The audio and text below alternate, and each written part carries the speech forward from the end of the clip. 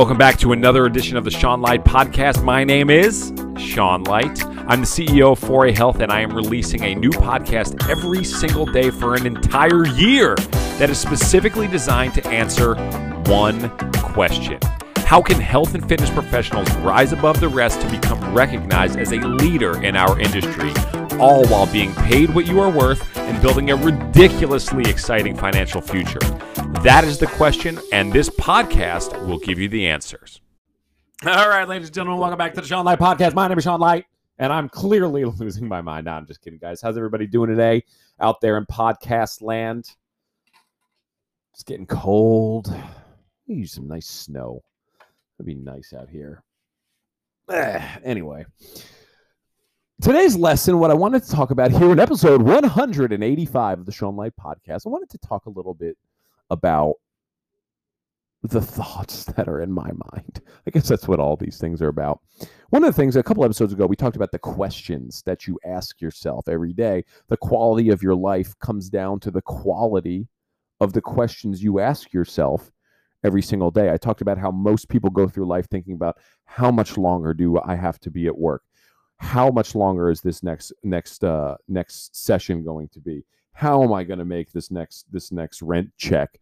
What am I going to watch on Netflix? They keep asking themselves these questions over and over again. But the successful people have evolved their questions over time.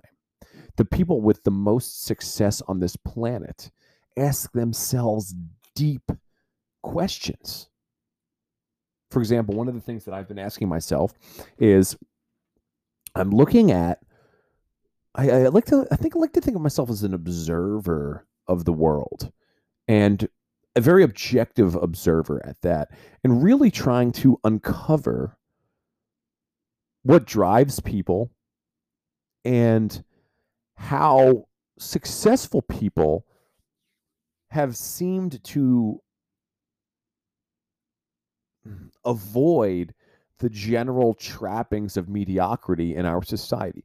Our society, our world, our bodies, our brains funnel us towards mediocrity.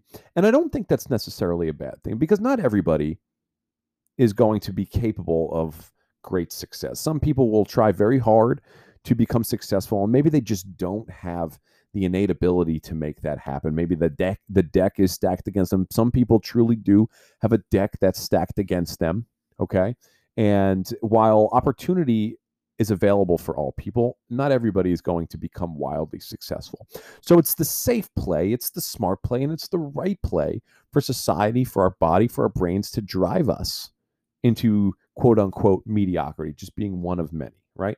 Safe work, safe 9 to 5, safe salary, safe retirement plan, safe life, get through it, do it happily, and enjoy it while you're there, right? But for a lot of us, for the people who listen to this podcast, it's not really what we're going for. I know for me, I'm not looking to be mediocre. I'm not looking to have a mediocre life. I want to experience all the beauties and the joys of life. I would never be recording a podcast every single day for 365 days if I wasn't desperately trying to find a way to make it happen.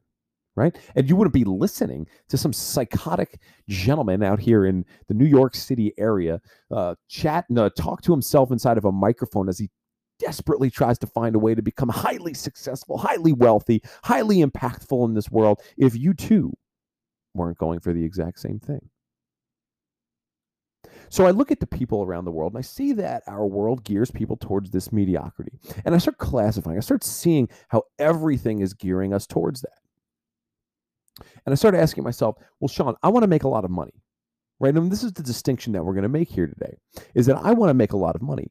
So I ask myself, how do people make money? Well, most people trade their time for money. They go to their 9 to 5s. In return, they get a certain amount of money. And when they get that money, they can go out and, with whatever time they have left, they can go out and enjoy their life, do some of the things that they enjoy doing, right?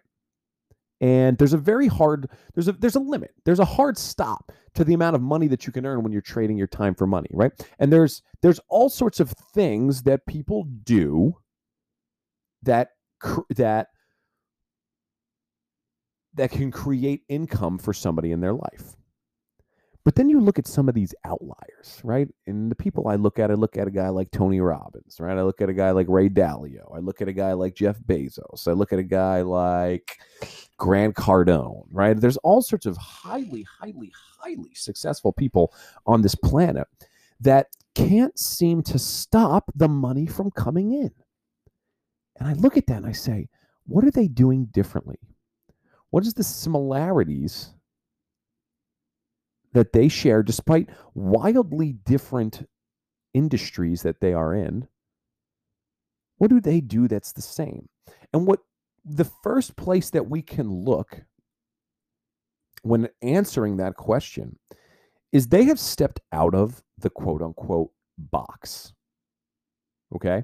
And in order, this is, when I talk to my coaching clients, what I always tell them is I say, the first question I always ask is this: where is this? Where are we going here? What do you want out of this coaching program? What do you want out of this mentorship? What are you looking to acquire? Many of them are going to say they want to make more money. I want to say, how much? Well, do you want to make 50,000? Or do you want to make 500,000? And most of them want to make a significant amount of money. They want to have a significant amount of impact. So what they're telling me is they want an out-of-the-box result. If as long as you are staying in the box and going with the flow of society, you are going to get results that are inside of that box. You work a 9 to 5, you trade your time for money, you invest casually in a mutual fund or an IRA, you're going to get modest, mild, safe, in the box results. The people like those superstars, those rich dudes that I mentioned, all the major CEOs, all these really rich people around the world, the people who have done it ethically at least, all of these people have found a way to create a huge flow, an abundant flow of riches in their direction by out-of-the-box means.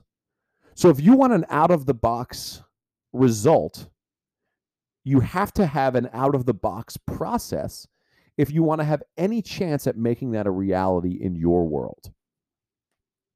Now you might say, Sean, like, how will I know how do I know what to do? Because every time you say, Sean, I want to make more money, every time you say, Sean, I want more out of the box results, the response that always comes up in my head are these in the box things. Get more clients, right? You're playing the wrong game if you're trying to make more, get more clients. If you're trying to invest in stocks, if that's your play, you're probably playing the wrong game. You're looking inside the box. You have to find a way to get creative. You have to find a way to take some risk. You have to find a way to do something better than anybody else is doing on the planet. You have to step outside of the box. And what I've come to realize is that our world is so uniquely designed to keep us in the box that we can actually flip the script, turn this mother upside down, and we can use the mechanisms that are currently in place to keep us in the box as lead indicators that we are actually stepping out of the box and doing the things that we're supposed to do to create that level of success. Now, what are those driving factors to keep you inside of the box? What are the things that are in place? What are the emotions? What are the things that occur in all of our worlds to deter you from stepping outside of the box and continuing you down the path of least resistance? Fear, doubt, procrastination, indecision. I'm actually just having a massive revelation right now. This is actually interesting. At the end of the book, Think and Grow Rich, there's a section called The 6 Ghosts of Fear. And I'm willing to bet, if I pulled that book out right now, I would see things just like that. The 6 ghosts of fear. You know what? I'm actually going to look at this right now because this would be money for this podcast. Give me 5 seconds. I'm going to grab the book.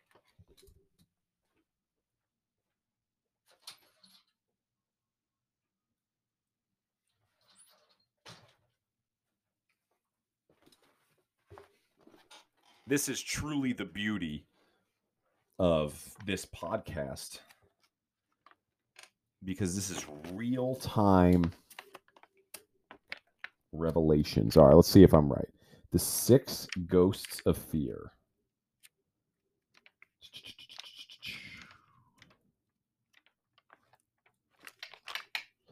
How do I outwit the 6 ghosts of fear? Old man worries, fear of dying, fear of old age, fear of death.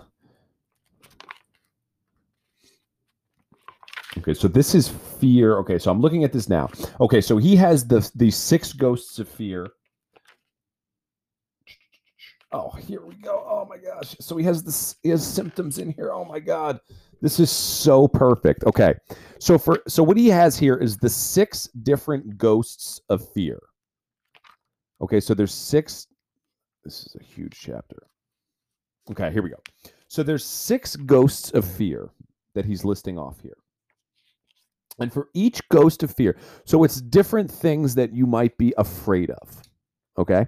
And for each ghost of fear, he tells you what the symptoms are that exist for each one of those fears. So, okay, all right. So let's see. The 6 basic fears are the fear of poverty, the fear of criticism, the fear of ill health, the fear of a loss of love of someone, the fear of old age, and the fear of death.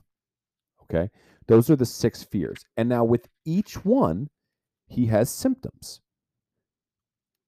I'm going to turn to a page, the first page I see with symptoms. Symptoms of the fear of poverty: indifference, indecision, doubt, worry, overcaution,